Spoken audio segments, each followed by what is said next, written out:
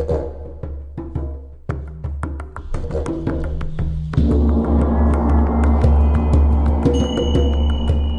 everyone, welcome to Expansion Cast. Expansion Cast is a magical podcast I created so people could find simple or unconventional solutions to expand their personal awareness and experience. This podcast is dedicated towards revealing people's divine truth and how that divine truth works its way out into the world, one by one, helping liberate each of us on our personal path to freedom. If you love this podcast, please give us a rating and share. Hey everyone, welcome back to Expansion Cast. I'm your host, Roger Metz. Today, I have the wild pleasure of introducing one of the most incredible women I know. Her name is Alice Hong. She leads transformational experiences around the world. She empowers people to dive deeper into self-love, self-pleasure, and self-expression. She helps others bring the unconscious into awareness. And ultimately, Alice shows others how to flow in truth, love, and freedom. Now, I've had the pleasure of meeting Alice quite a few times, and in my experience, I see a being who lives in an authentic state of grace. She calls herself a transformational warrioress and creatrix. Nowhere will you find any documentation on the internet with any sort of reference to calling or labeling herself a guru. But I tell you from my experience, Alice is a guru. What she offers in her trainings is a humble, open arms approach supported by radiant unconditional love and presence for those around her. And don't get me wrong when I say these beautiful things, because Alice is also a fun person to be around. Please welcome Alice Hong. Alice, welcome to Expansion Cast. Thank you for having me, Roger. It's my pleasure, actually. I've been waiting a long time to talk to you.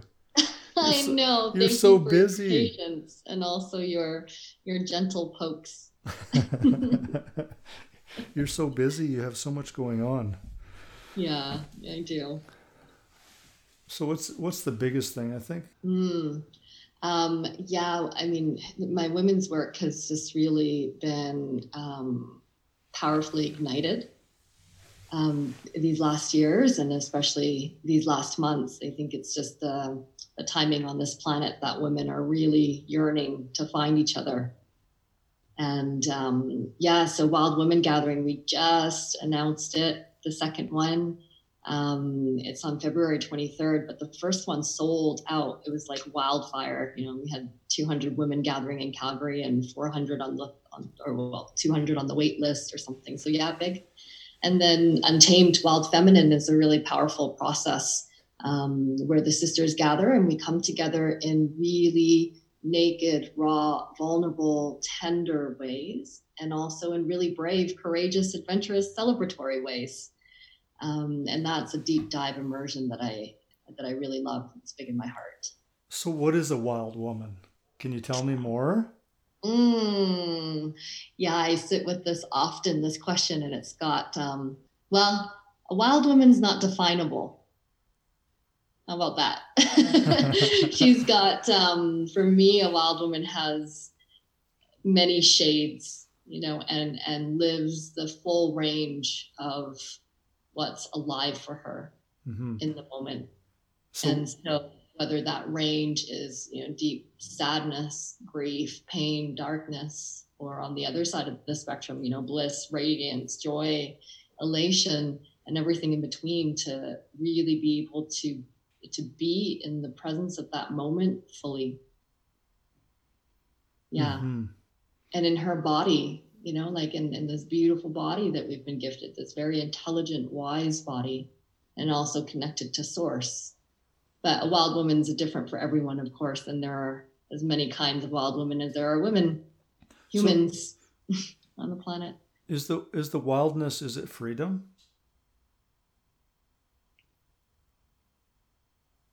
I feel so. And that freedom For a long time, I equated freedom to being, meaning like, oh, I get to do what I want. That was kind of my simplified thought a while ago. But to me, it's not so much that anymore. Freedom has more of this quality of being free within oneself. Like free of the cultural conditionings and the shoulds and and really examining what life is for each one of us. And of course, I know that, I'm a very privileged Western woman living in a country where I have the freedom to do this. So, not every woman's definition of freedom might be this. Although I do wish it for all humans, to have this level of inner freedom. Well, outer freedom and inner freedom. Mm-hmm. What's a wild woman to you? A wild woman to me is a woman who can sit in her being, in whatever that is, just to be with herself and be comfortable with herself, moving forward in any way that she's inspired to move, no matter who is around, no matter who's watching, viewing.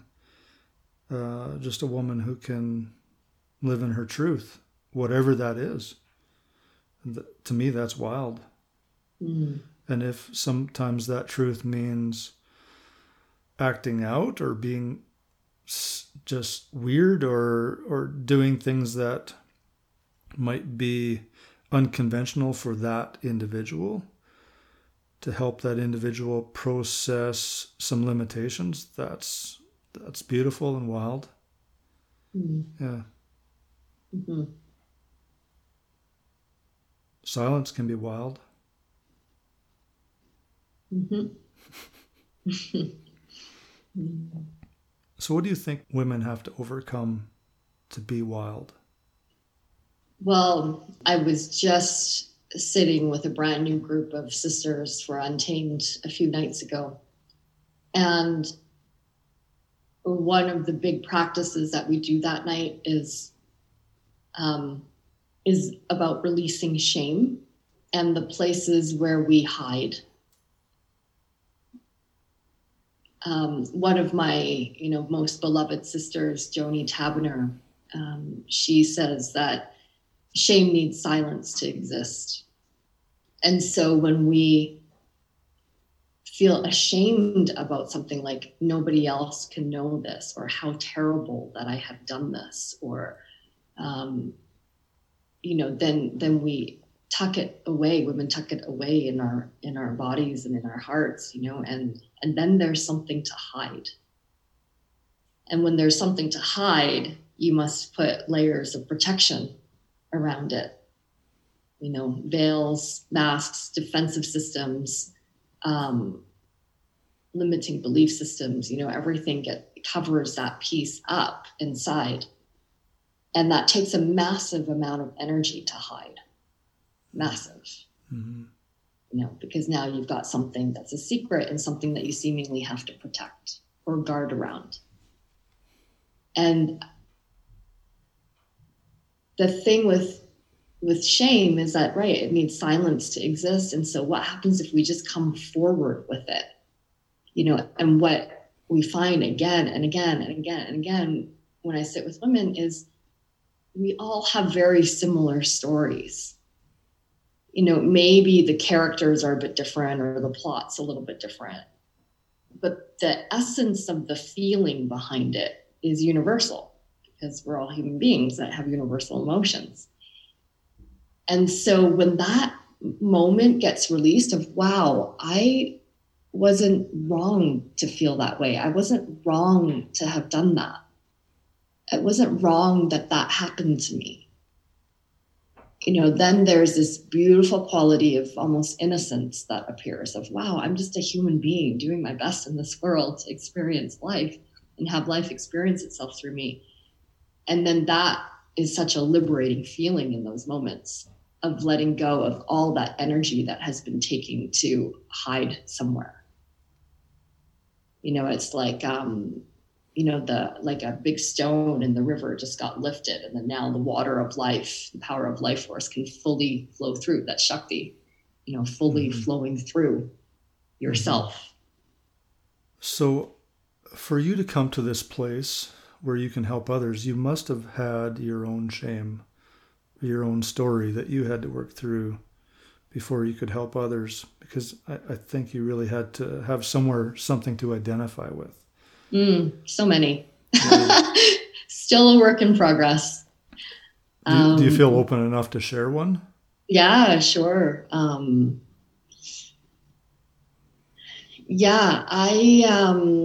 think one of the most impactful ones for me was that I was in a marriage a number of years ago. A really beautiful man, who I still treasure and adore in so many ways. And my attraction to him and the basis of our relationship was a very spiritual one. And so at that point, I was a full-time yoga teacher, bright-eyed seeker on this path. And what his gift to me was that he'd been on this path for a while. And so we learned so much together, and we would have these deep philosophical conversations and talk about, what freedom is from quite an austere yogic path, classical yogic path, of, okay, we're going to meditate. And in that meditation, in the letting go of all desires, pleasures, et cetera, we'll transcend this body and get to God, essentially, or the divine. And that was a very worthwhile practice for me. And also during that time, for many reasons, which, are too lengthy to go into, our sex life really started to disappear as well. And that was a big conflict inside my, early 30-year-old body of feeling like, okay, but I'm with my beloved. I want to make love to him. I want to have this juiciness in me. I feel this life force. I feel, my yumminess going through my body. And he wasn't available for that. And so it was years of just feeling this fight, this conflict inside my very biological body saying, well, I want this juiciness of my life force, sex force to be expressed, and not being able to have that. And so at that point, the answer was either, stay and accept it or leave it. And I wasn't ready to leave it. And we also I had brought up this possibility of, well, maybe open relationships. It's just one need that I want to get met that doesn't need to get met in this relationship. And that wasn't an opening for that. And so, I stayed in that for years and years and really struggled with feeling like I'm this spiritual human being, on this yogic path, yoga teacher, trainer, all these things.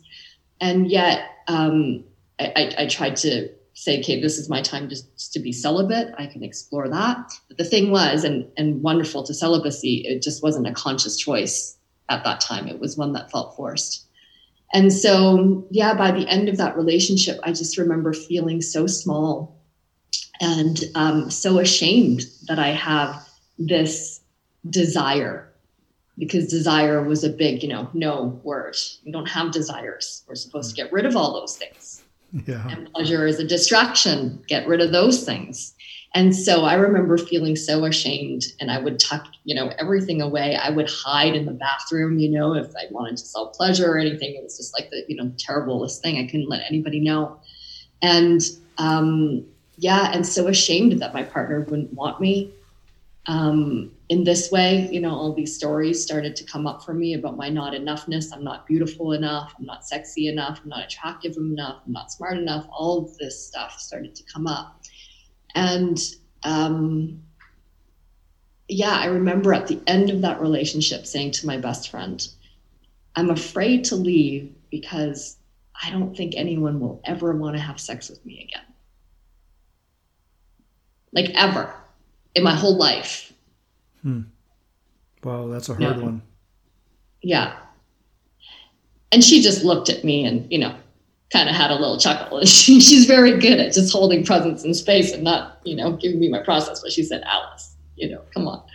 And so, anyways, fast track a little bit there. And coming out of that, I realized, wow, how much shame I had around my own body, my pleasure. And then that's when the tantric path really came in for me. I had studied tantra before, white tantric philosophy, which is still a big part of what I do and what I offer. I have an online course for that too now, which I'm super passionate about. But the more the neo-tantric practices start to come in for me, around this body being this vessel of pleasure, and that there is innate pleasure in presence. When you're really present with your breath, it's so pleasurable to be feeling your breath through your body. And then in connection and relationship with other, that there are ways, there is a possibility to be able to connect through that place of divinity, seeing each other as divine, as feeling our own innate connection to source in these precious moments with yourself or a beloved. Mm-hmm. So yeah, that was a really big place of shame for me that I feel quite free of these days. Yeah. Yeah. It still creeps back in here and there, in different situations, but yeah. So what wakes it up? What wakes up the shame? Well, I don't feel like I have so much shame anymore. Most of the time I'm able to see it with a compassionate curiosity, around like, oh, I noticed that there's this part of me that wants to hide. Actually, that's not true. I had one situation that's up right now for me around this shame, around a feeling, I guess I'm hesitating because I didn't connect it with shame, but it is a place where I'm hiding, or a place where I feel like I should be different, which is around, this is another interesting topic, is around, working in the field of spirituality, wellness, personal growth, and women's work and sisterhood. And then also the business part that comes with that as well. And what feels aligned and resonant for me as things are growing, to share with others and how and in what ways. So there's this kind of big question up right now as, Untamed Wild Women Gatherings, everything is growing, as to, I kind of have, like in my conversation with some women yesterday, this idea that, it's not sisterly, it's not very sisterhoody to want to facilitate something by myself or have it be mine. It seems much more like the sisterhood to be spreading everything out, when sometimes that's just not what's true for me. And I have a bit of guilt. And guilt is self-implied, or self-applied. So there's something around there for me. Mm-hmm. So yeah, I guess your question was what brings out the shame. Cultural belief systems, I guess, somebody along the way somewhere told me that I should be this way. And then I start to adopt it as my own belief system. Yeah. Yeah. So what are you doing to, I mean, this is probably a really basic question for you. What are you doing to expand your awareness and your beingness these days? Yeah, thank you for that question, because it's a reminder for me too. My most treasured and impactful meditation practice right now is to sit in the dark with my eyes open. This is an old tantric practice, that was given to me by one of my mentors, Kamala Lira. And there's something about sitting in the dark with our eyes open, which starts to train ourselves to not grasp at anything. So it's quite common for people to meditate with their eyes closed, of course, which is just a different practice of going inwards. Mm-hmm. When you keep your eyes open, but it's completely dark and there's nothing that your senses can grasp onto, mm-hmm. No light, no sound, no sensation, nothing. It starts to kind of retrain the mind to be okay in the mystery, okay in the not knowing. And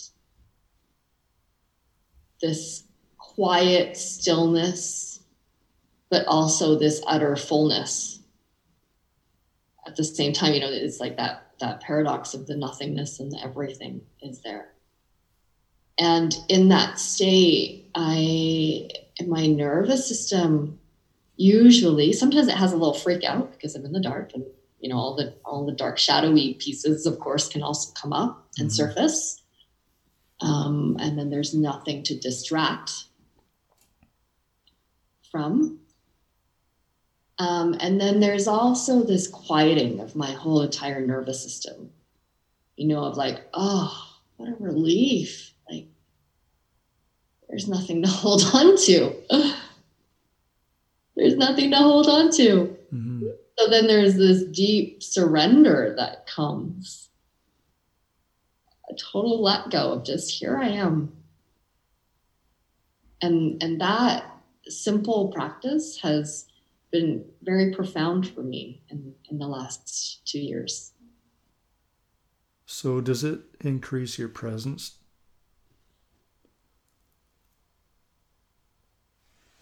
I feel so. Yeah. And it supports in being able to tune into what's happening inside me and what's outside me. You know, and then of course there's sometimes this blurring of the lines where there's no inside, no outside, you know, because then the lines just start to disappear. So there is this expansion of awareness, consciousness, and presence. Yeah.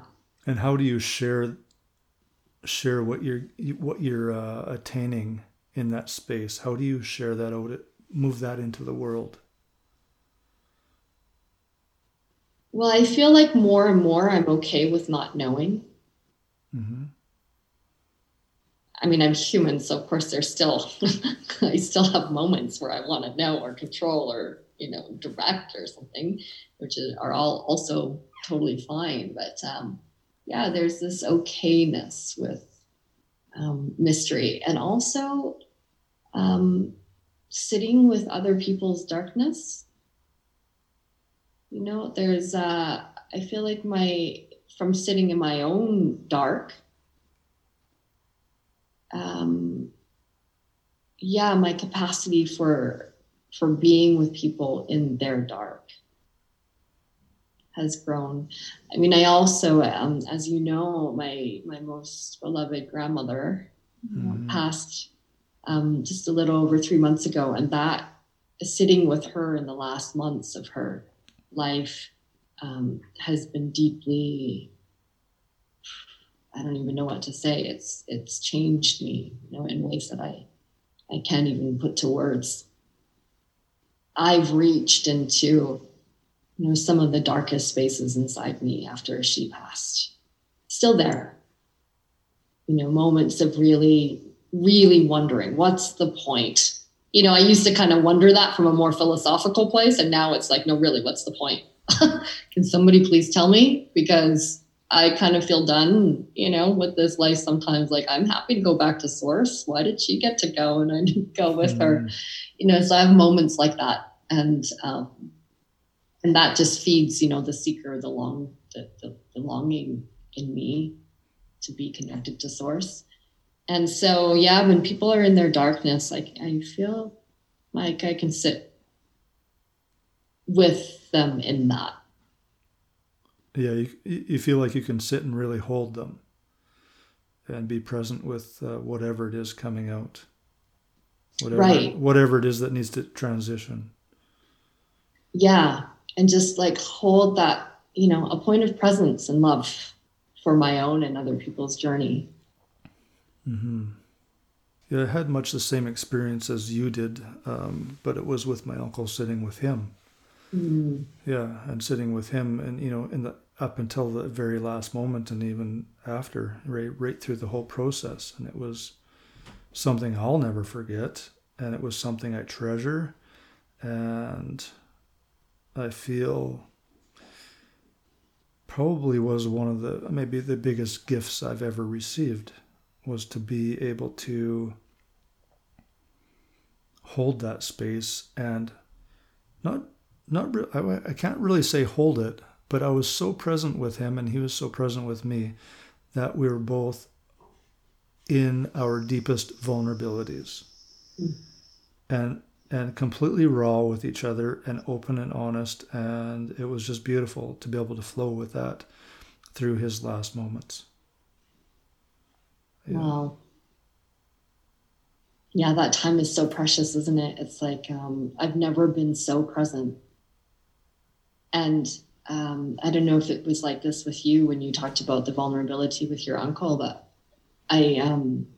sitting with my grandma, it's like I noticed how I became very aware of how in other relationships, and namely, romantic relationships, friendships sometimes, where if I sense that the ending is close, breakup's about to happen, we're going to split, that then my heart starts to protect itself, and it kind of, quote unquote, prepares itself, whatever that means. Can't really prepare yourself, but anyways, the illusion of it, to let go.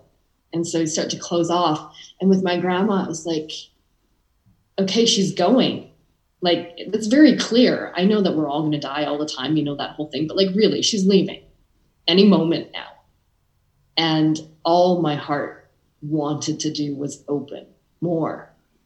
Mm-hmm. It was like, how much more can I open fully into this moment with her? How much more love can I give? How much more love can I receive? How much more love can we bask in?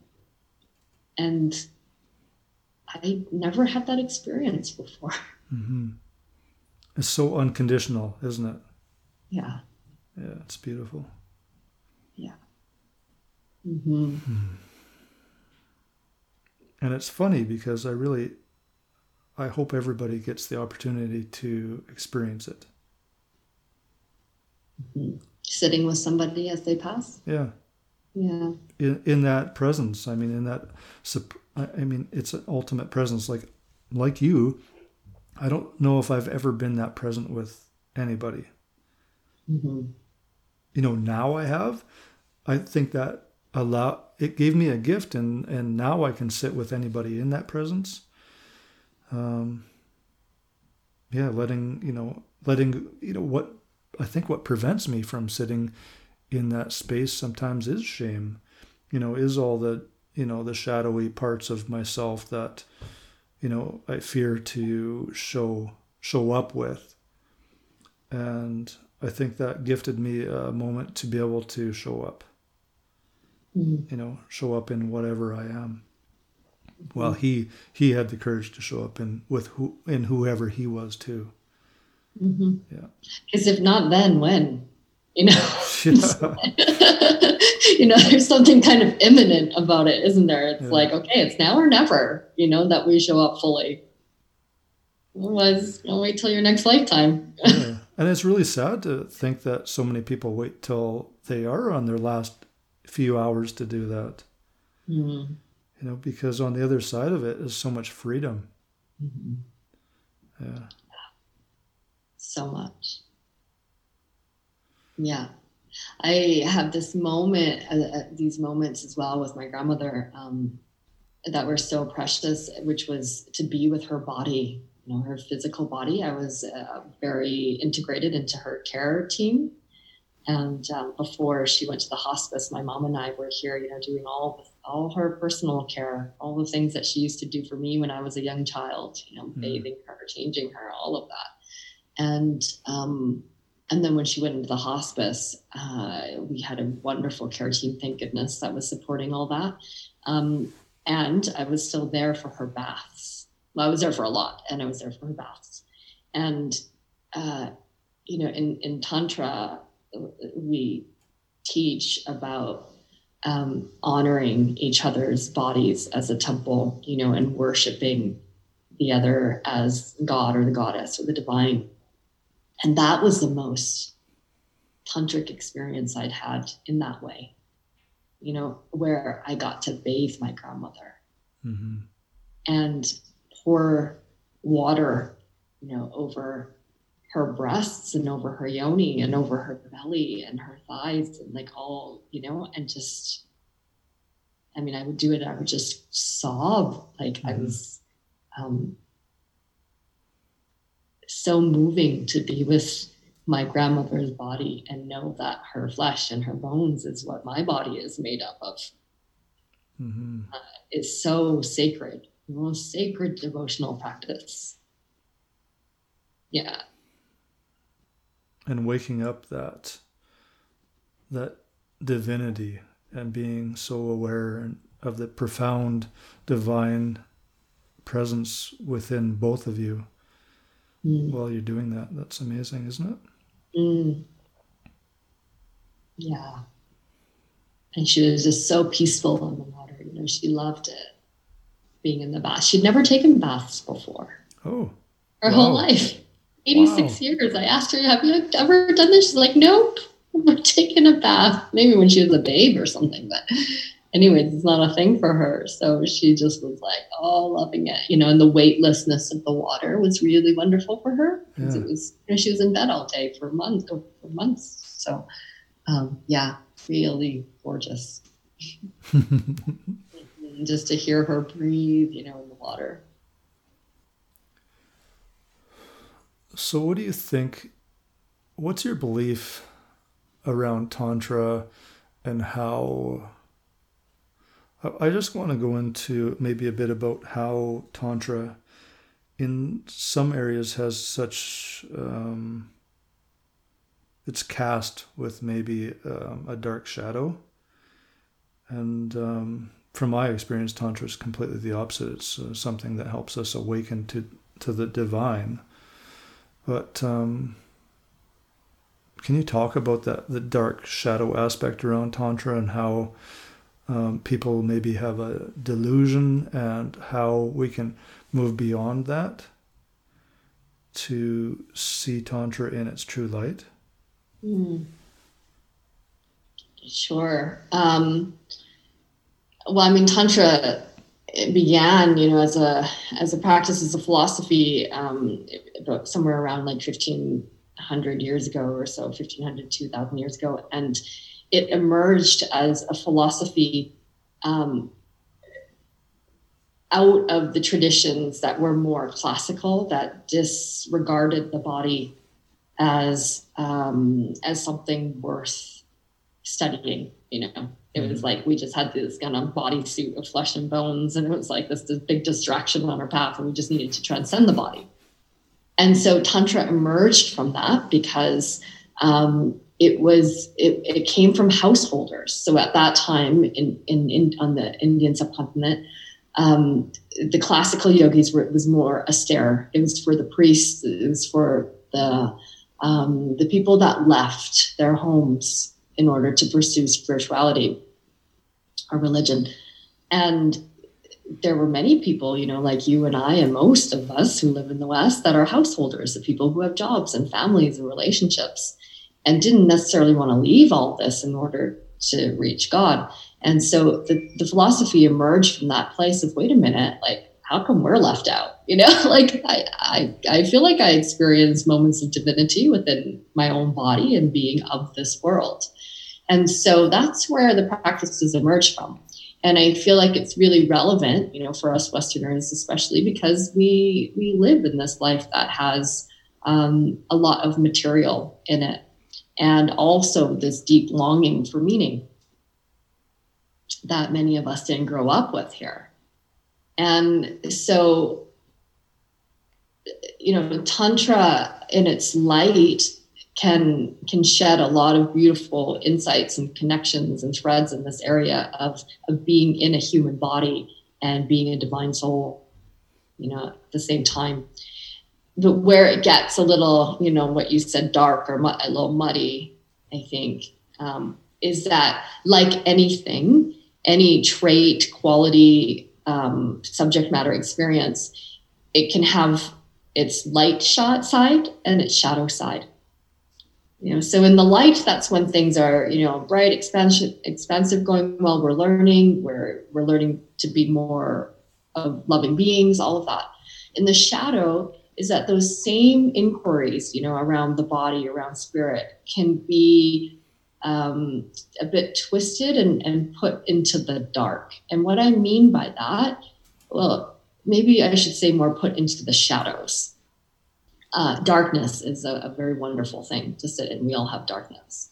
But the shadows are the places where we hide, right? And going back to our original, thought thread around shame and hiding. And when we think that we have to hide something that actually we really love or is bringing great pleasure to us, it starts to get very twisted because we feel like we can't talk about it or it can't be out into the open. So one of the places where, in the tantric world that I've seen gets very twisted is around power. In many places, ashrams, etc., lineages, yogic lineages as well, the guru, the teacher is then, somebody, there's often a sexual abuse case or, something like that, or many cases that come out. And so it's curious, like, why is that being pushed into the shadows if that is a very natural part of being a human being? So anyways, and I'm not saying it's right or wrong. Yeah, I'm just saying that anything that's kind of culturally shamed gets put into the shadows. And Tantra works with sexual energy. That's not all of what Tantra is about. There's way more than that. However, there are pieces where we work with sexual life force because we know that we're human beings that have this life force, and it's powerful. We see how powerful it is in the ways that it consciously or very often subconsciously directs our lives, and what we do. And then we can start to want something, and then we can use our manipulation strategies in order to try and get it, which might also be another shadowy thing when we're not owning our desires and our actions, and then they're starting to, be hiding and secretive. So, yeah, I feel like the, this kind of more darker side of Tantra comes because we haven't developed the skillfulness, the bravery, the courage, to really be with what's true and speak it and share it, and live it. And then it gets hidden. So there's some places, like some schools, for example, that know that there is sexual energy running between people, including their teachers, assistants, and people who are coming to study. And so instead of saying, no, you can't do that, it gets brought to the community, or the forum or the groups of teachers that say, hey, there's this attraction happening, and for the community to come together and offer insights into, maybe some blind spots that teacher student might not be seeing, and how do we care for each other without being in the shadows of it. Do you think sometimes just being able to speak a desire dissolves the desire in itself? I think it dissolves the attachment to the desire. Desire is a beautiful thing. I mean, anybody that's experienced a desire, even if you or I or anybody listening right now closed their eyes for a moment and felt into your body, and what do you desire? Like that, just the word desire itself is so juicy, So, yeah, there's nothing wrong with desire. We have a desire to grow, a desire to learn, a desire to be a kind human being. These are very good desires to have. It's what propels us in life. But it's the sticky attachment to the desire, I think, where it gets really difficult sometimes. Right. And we probably all experience that as well, right? We have a desire, then I really want it. And if I don't get it, then I'm really upset. And then I'm going to, maybe try and get it in other ways. And then that's that shadowy bit. Yeah, I think there's desires that pop up that come about because of our shadows. And they arise in a way to enforce or uphold a limiting belief or a limiting shadow. So I think there's, a few different types of desires. I think there's a divine desire, which would include something that would bring us closer to enlightenment or help us transcend something shadowy. Mm. Yeah, and that said, you know, that we can also, I think, have desires that are a bit more in the dark, you know, kind of in those darker realms of like, I don't know, like, you know, when we were talking about sex before, for example, or sexual energy, like nothing wrong with wanting to have just like really primal animal sex, you know, like nothing wrong with that too. The body can desire that, very carnal desires as well. And to also know that that can be a part of the human experience. It's not all just about, you know, reaching enlightenment all the time. Then we're going back to the classical way of thinking. It's like tuning into your body, the energy that's alive, and allowing for that to also move. Mm-hmm. Mm-hmm. What about if somebody wants to, say, like have sex in public? What if that's a big desire? Well, I think it's a little bit strange, to be honest, that our culture doesn't allow lovemaking in public. Mm-hmm.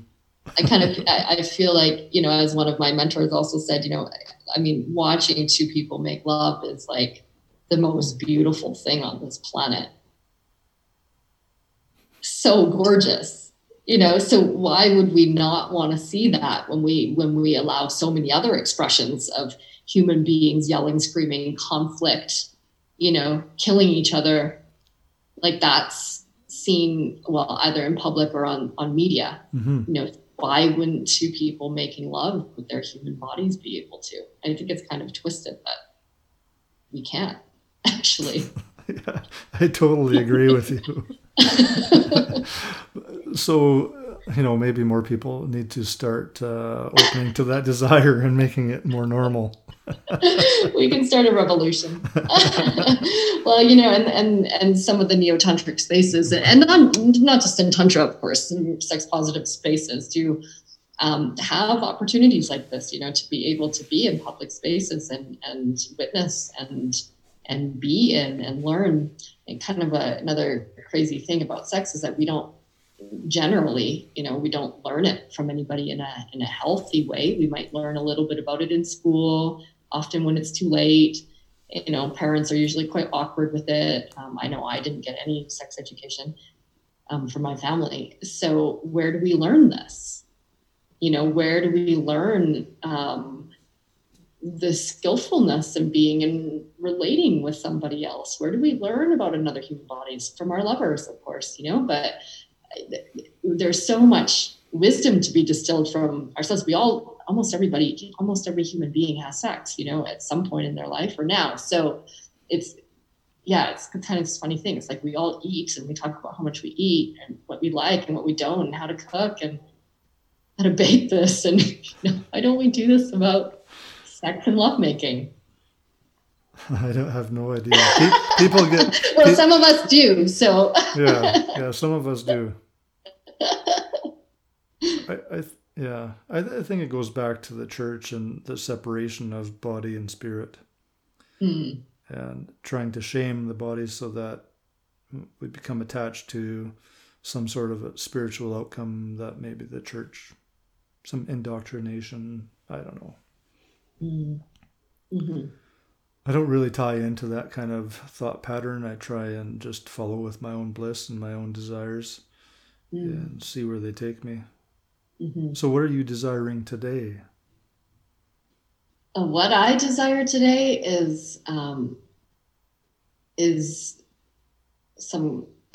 would love to be in a little cabin in the woods by myself today and be able to go for walks and sit by the river. I'm really desiring to be in nature.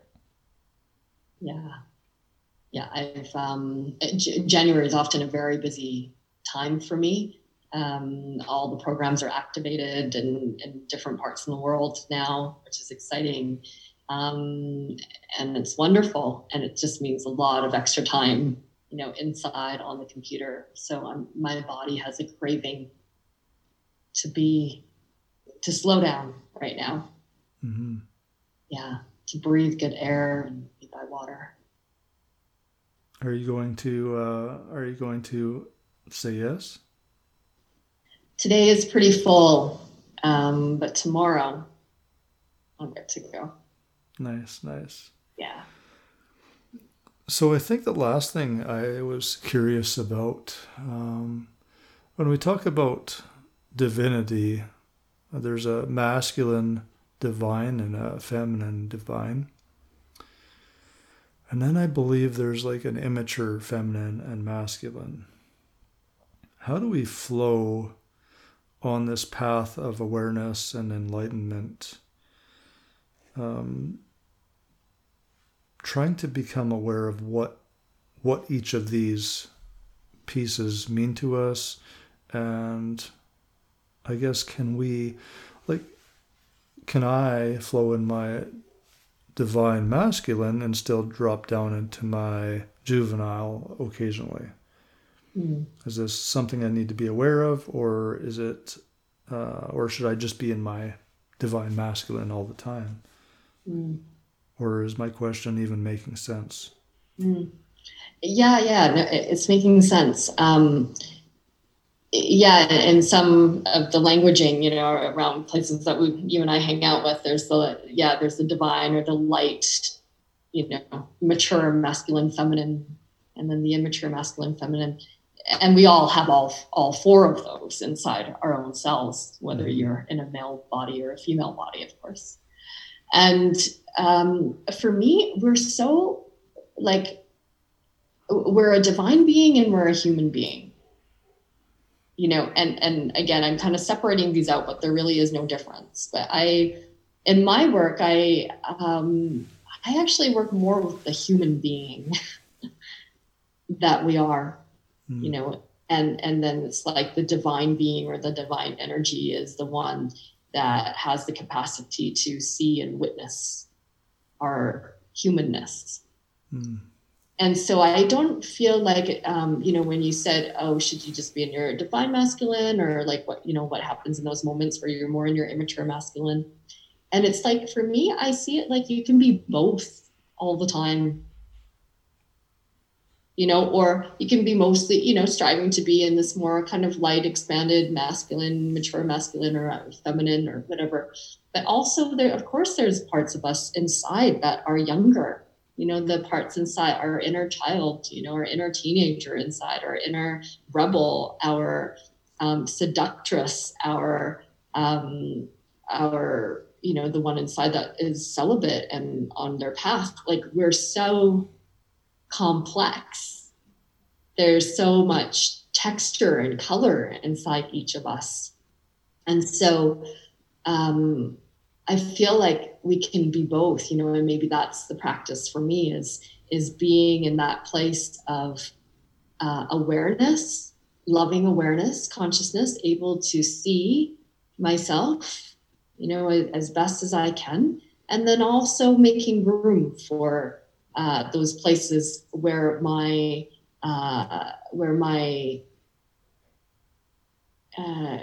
these character traits inside me haven't quite learned that piece yet, or hasn't quite grown up. So to give an example, one of the things that my beloved and I have talked about, because we work with our own inner masculine and inner feminine, and I'm starting to get to know my own inner masculine more, and he's starting to get to know his own inner feminine. And my inner masculine, his inner feminine are younger than the other, because I've had 37 years on this planet in my female body, mostly, and I know my feminine quite well, and so she's matured throughout the years, and she still has her immaturity, of course, but I'm 37, whereas he's just getting to know his inner feminine. And so she's much younger than me in my feminine, and vice versa. And so we kind of have this funny joke that sometimes doesn't feel so funny in the moment, but then maybe afterwards, where, when our growing, our quote unquote immature, but I like to use the word, they're just growing up, it's like my teenage boy inside me is just discovering that he can penetrate the world in these different ways, and he doesn't really know how to do it very well, or whatever that is. So So then within our relationship, there's also places of mentorship in that way, for us to support each other to grow in areas that individually we may have not had that experience yet. Okay. So now I have a question. So your events are typically 100% women? No, they're not. I do a lot of women's work. So Untamed Wild Feminine is a women's journey. Although, as you know, because you've been one of the men, there's one evening and an integration session where we invite men to come and be in your full presence to receive the feminine in her biggest emotional expression. And we co-create that space, for women to be really brave to share the places where they've shamed, hidden, repressed, and in particular in relationship to the masculine. It's a very strong process. And the men are there not just to, hold space for our healing, but to also really bear witness to the individual and collective women's stories and how the men yourselves may have played a role also in that, and to start to see and maybe even take responsibility, for the places that you have showed up in the world that have hurt, wounded, abandoned, etc.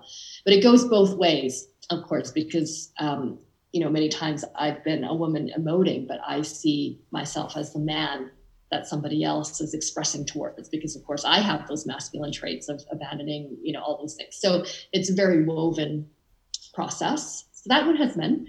I teach Intro to Tantra as well in Calgary, and that's a co-ed group. We have a really juicy, fun Valentine's Day edition coming up. Eily Aurora is going to come and play live harp, and we're going to have heart opening cacao, and it'll be super yummy and delicious. Nice. A little bit of philosophy, a little bit of neo-tantric practices. That one's a blend of both, and quite gentle, but also fun and flirtatious and edgy. So, yeah.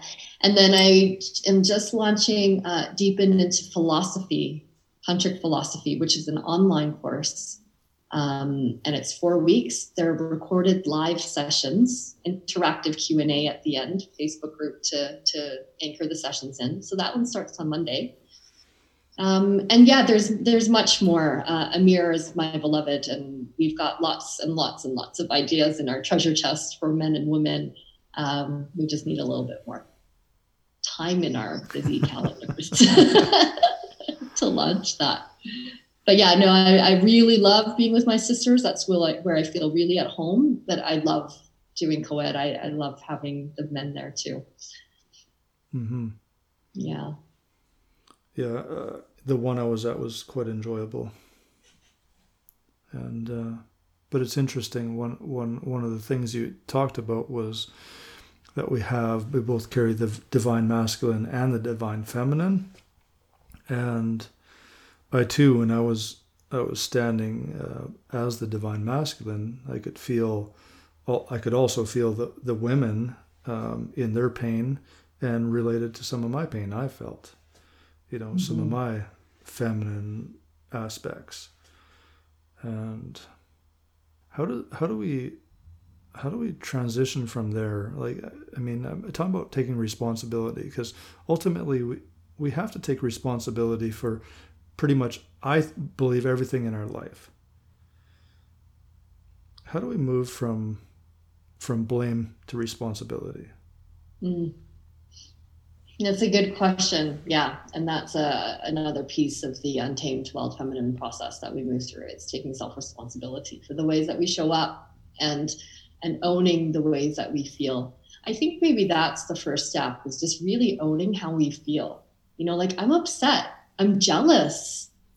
I don't feel good enough right now.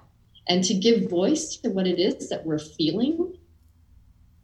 It doesn't mean that we are that, entirely, but that's how I feel, or I'm angry right now, and to take ownership of that is actually quite empowering. So, a friend, mentor of mine, I just went to a workshop in Israel, and one of the things that the facilitator talked about was being in charge, being in our charge. Yeah. So being in charge of our life, to take self-responsibility, to take the reins on our life, doesn't mean that we're out there controlling everybody else. It means that I'm in my charge. I'm in the charge of my life force. And emotions are just that. It's emotions, energy and motion. And so when I bring the charge back to me, anger is just a charge. We feel it in our body. We know that. And so instead of, let's say, unleashing it onto somebody else, which would be the blame thing, we can, feel that charge inside us and express from the I feel angry when this happens. Then I own my charge and I'm not discharging my energy onto somebody else. Mm-hmm. You can still be upset and you can still express what's moving through, but take responsibility for it. Then it's your energy. We don't want to be leaking our life force out to everybody. So, I feel like that's kind of one piece of it. And then, when we can own our energy body, our emotions in that way, then the capacity to see, okay, well, how am I actually contributing to this reality right now? Because it's almost always, it always is a co-creation, isn't it? And when you're in relationship, it takes two, 3, 4, whatever that relationship is. And so how am I contributing to the reality of this moment? And maybe it's that I make myself small and I don't say anything, and then I've made myself a victim because I believe that I can't say anything in front of my coworker, my boss. So then you've diminished your life force. So that could be, then it turns into a whole victim thing or a passive aggressiveness or something like that, instead of just being in your full charge, owning how your experience is. Owning your desires, owning your experiences, owning your shadows. Yeah. Seeing that you're a human being and a divine being. Yeah. I mean, all of this owning stuff, it's really meant to be done with so much love as well. I think that's really important, with love and patience and that compassionate curiosity, and for me, the intention for it isn't to go, digging up all our shit all the time, because that can also be quite exhausting. But it's more to bring what's unconscious to consciousness, because what's unconscious is directing our lives all the time anyways, and then we're unconscious of it. So then, we don't know why the situation keeps repeating itself. So when we bring light to what's been hidden, then, I mean, for me, that's an excitement, it's a joy. It's like, yes, that's a point of freedom right there. And then you can start to become more conscious in the ways that you are behaving, reacting, responding.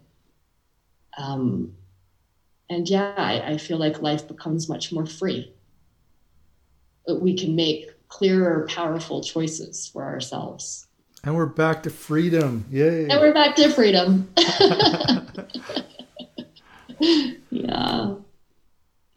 Well, I think this has been an awesome conversation, and I really do enjoy your presence every time I converse with you or am around you in any shape or form. And it's interesting you have a very strong presence, and it's interesting to be sitting here 200 miles away, and I can still feel your presence very strongly. Yeah.